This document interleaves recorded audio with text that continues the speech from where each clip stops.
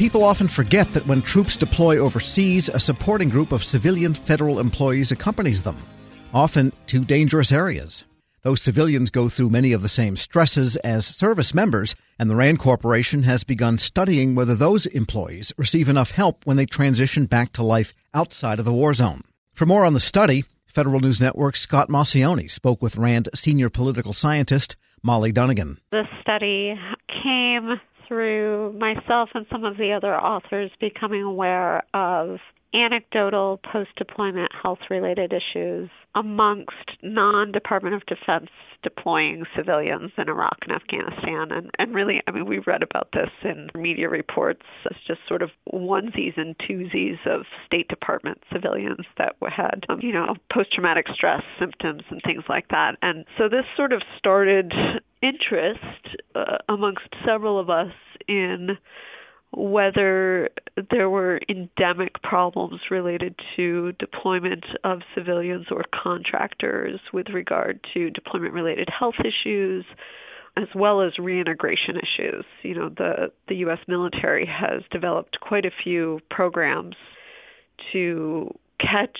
and treat and provide services for deployment-related issues and, family services and things like that for troops when they deploy now. But what is often underexplored and I think mostly invisible to the U.S. public is the fact that a lot of these deployments are staffed not only with U.S. military personnel, but increasingly the two other components of what we call our tripartite total force now, which is composed of the military, Department of Defense civilians, and U.S. government civilians and contractors. And so it makes sense to think that if these civilians and contractors are going into harm's way and experiencing the same sort of combat exposure and other types of things that they're witnessing on deployment, it makes sense that they may need programs as well.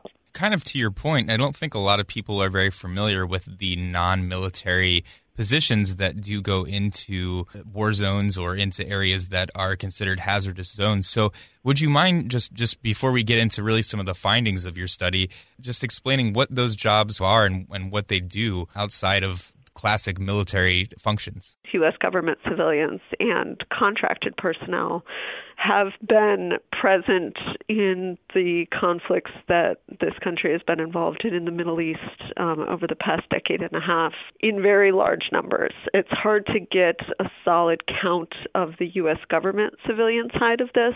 We do know sort of at the height of the Iraq and Afghan wars that we had private contractors that were outnumbering U.S. troops on the ground. U.S. government civilians are there in smaller numbers, several thousand as opposed to hundreds of thousands at the height of the wars. But they are there performing services in line with the duties of their government agencies. So you may have engineers there from the U.S. Army Corps of Engineers, but, civilian engineers. You may have attorneys there. You may have other types of development specialists there from USAID. So they really sort of run the full gamut. Administrative professionals, lawyers, medical professionals, et cetera, et cetera. And they are primarily there to, provide services on behalf of their U.S. government agency, but also to get around force management levels or troop caps. So they are not officially counted in troop cap numbers. And so you can get around a troop cap in a certain area of operation by deploying civilians or contractors instead. Obviously, these people are in areas that can be stressful and dramatic. The military has a pretty robust way of bringing people back and making sure that they have services available to them. For these people, it seems that you have found that it's pretty disparate and maybe hard to find for the civilians that come back from these zones. We found that it really varies depending on the organization for which they work. And perhaps not surprisingly, the agencies that deploy larger numbers of civilians more regularly did have more standardized processes, programs, and services for reintegrating back into civilian life following a deployment. USAID, for instance, has a staff care office that is really devoted to providing a variety of different services and referrals for additional services when folks come back as needed. The Foreign Service Institute, which is run by the State Department, also has a back brief that they give to a number of civilians who have deployed when they come back into the United States to give them a sense of what services are available to them and whether, if they need family reintegration assistance, to let them know where to go for those types of issues.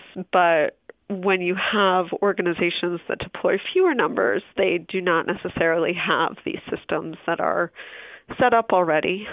And so, it's pretty disparate. And the larger problem, I think, is that there's a lack of information for civilian deployees when they're coming back about where they can even go to find the services that are available. Right, and that partly leads into what I was going to ask next, which is, are these civilians looking for the help that they may need, or are some of them even feeling stigmatized in the sense, well, I'm not a service member, so do I really need to go and do this, that kind of stuff, despite being in a very stressful situation?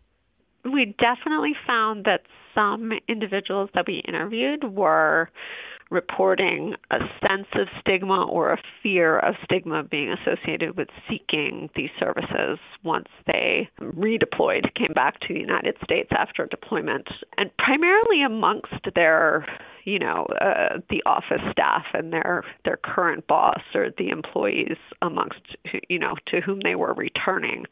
They were worried that it would look bad if they were seeking these services and would have a negative impact on their career. And I think that speaks to the structure of how some of these civilian deployments work, as opposed to the military where you're deploying in a unit usually, and so you can come back with a group of people and go back to a redeployment center over the course of a weekend and have your family meet you there and go through a series of trainings, in batches with lots of other people who have deployed. When you're a civilian, you basically are deploying as an individual for the most part. They can capture you in some sort of batches for pre-deployment trainings, usually security trainings and weapons use trainings. But there are facilities that do that at Fort Bliss, as well as at Camp Atterbury across different regions of the United States. But for post-deployment, when they come back, they usually are not going through any sort of reintegration program, and so they are very much out there on their own, and they're coming back as an individual into an office where they haven't been for a year, and all of their coworkers don't really share the same experiences as them because they were not deployed alongside them. Molly Dunnigan is senior political scientist at the RAND Corporation, speaking with Federal News Network's Scott Maucione. Check out Scott's story at federalnewsnetwork.com. Grab a 30-day free trial of Live by Live Plus, and you'll get unlimited skips, commercial-free music, and all of the podcasts and live streaming events you can handle. Visit livexlive.com/podcast1 to learn more and start your free trial.